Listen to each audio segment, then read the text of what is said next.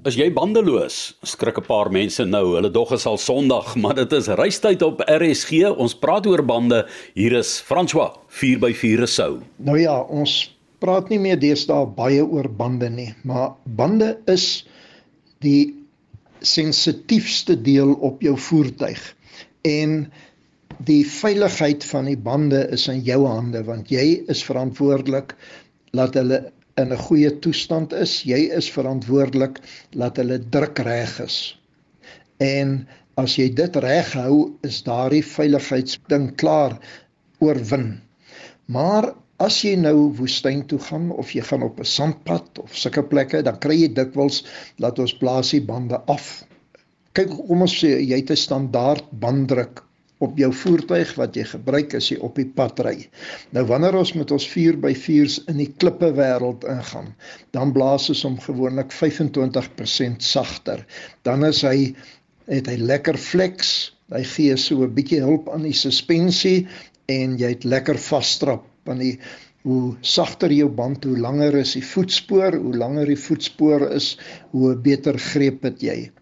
Nou as jy nou sand toe gaan, dan blaas jy hom 50% van sy pad druk.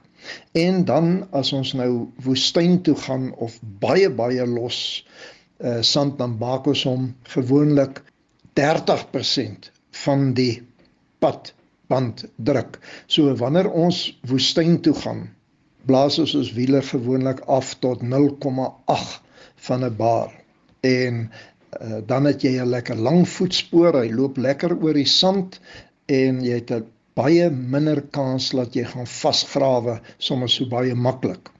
Maar nou is daar 'n risiko dat as jy begine draaie maak met sulke sagte bande, dan kom hy ook af van die velling af. Nou ek het hier oor die groot dae gesit en kyk hoe ry die jong manne met hulle 4x4 bakkies, en die een ou was bang om naam weg te gooi en daaroor maak hy sy wiele so sag as moontlik, en toe hy draai, toe kom daai wiel van die velling af en hy sit met 'n papwiel. En as dit nou teen 'n hoër spoed gebeur, die oomblik as hy van die velling afkom op 'n draai en is 'n voorwiel, dan steek hy in die grond vas. En ek het al gesien hoe rolle voertuig in so 'n geval ook. Maar nou ja, toe begin die ouens nou sukkel, want dis modderige wêreld en so 'n moddersanderige wêreld waar hy is, en die noodwiel is onder die voertuig agter. Nou om daar in te kruip in daai modder en die wiel uit te haal en om dan om te ry hiervoor is 'n hele klomp drama. Toe gaan ek en ek gaan help hulle. Ons het die voertuig wel opgedomkrag sodat die wiel maklik op sy eie in die ronde kan draai. Dit was 'n voorwiel gewees.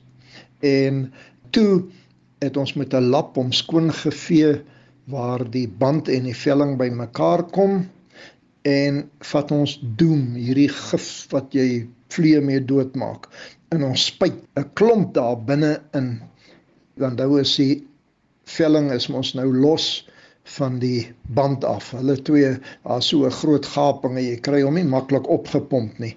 Toe ons nou daai gif ingespuit het, toe gooi ons 'n vuurhoutjie en daai spulgoed ontplof. Hy sê boef, en sommer dadelik skop hy daai band baie netjies op die velling.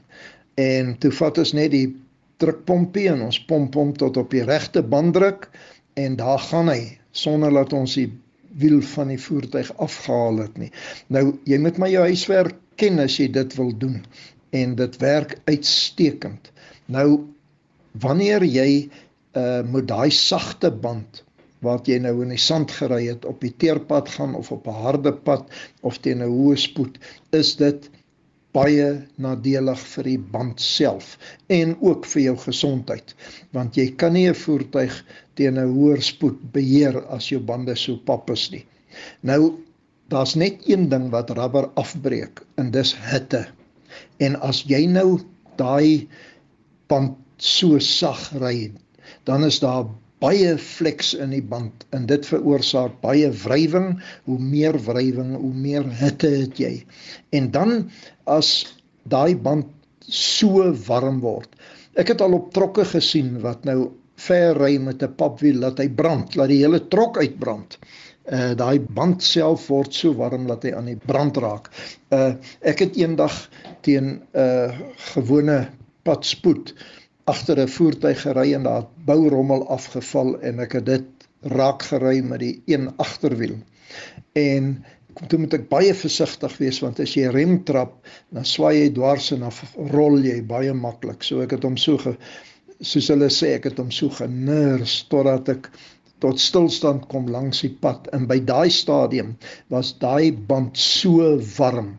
Die rok het uit hom uitgekom. Jy kan nie aan hom raak nie. Jy kan vergeet om hom te vat en hom op die noodwiel se plek te sit. Ons het hom daar gelos, om die boute losgemaak, sommer afgeruk van die voertuig af en hom daar een kant laat lê. Toe het ons die noodwiel gevat en hom opgesit en die voertuig weer aan die gang gekry en toe met lappe en komberse daai band gevat en hom los op die bak gelaai, want jy kon nie hom hanteer nie. So dit is gevaarlik en dis nadelig vir jou voertuig om met daai band teen daai lae druk te ry. Wees versigtig daarvoor, want hy gaan nou nie vir dag bars nie. Maar hier by Kerstyd, as jy met jou familie op pad is vakansie toe, dan kry jy laat daai skade wat jy aangerig het toe jy hom so warm gery het. Nou bars die band en dan sê hulle dis 'n slegte band. Dis nie dit nie, dis hanteer hom nie reg nie. So lekker 4x4 ry tot volgende week en as jy my soek, kry my by www.4x4sport.co.za 4x4sport.co.za. En dit was Francois 4x4 Rossouw.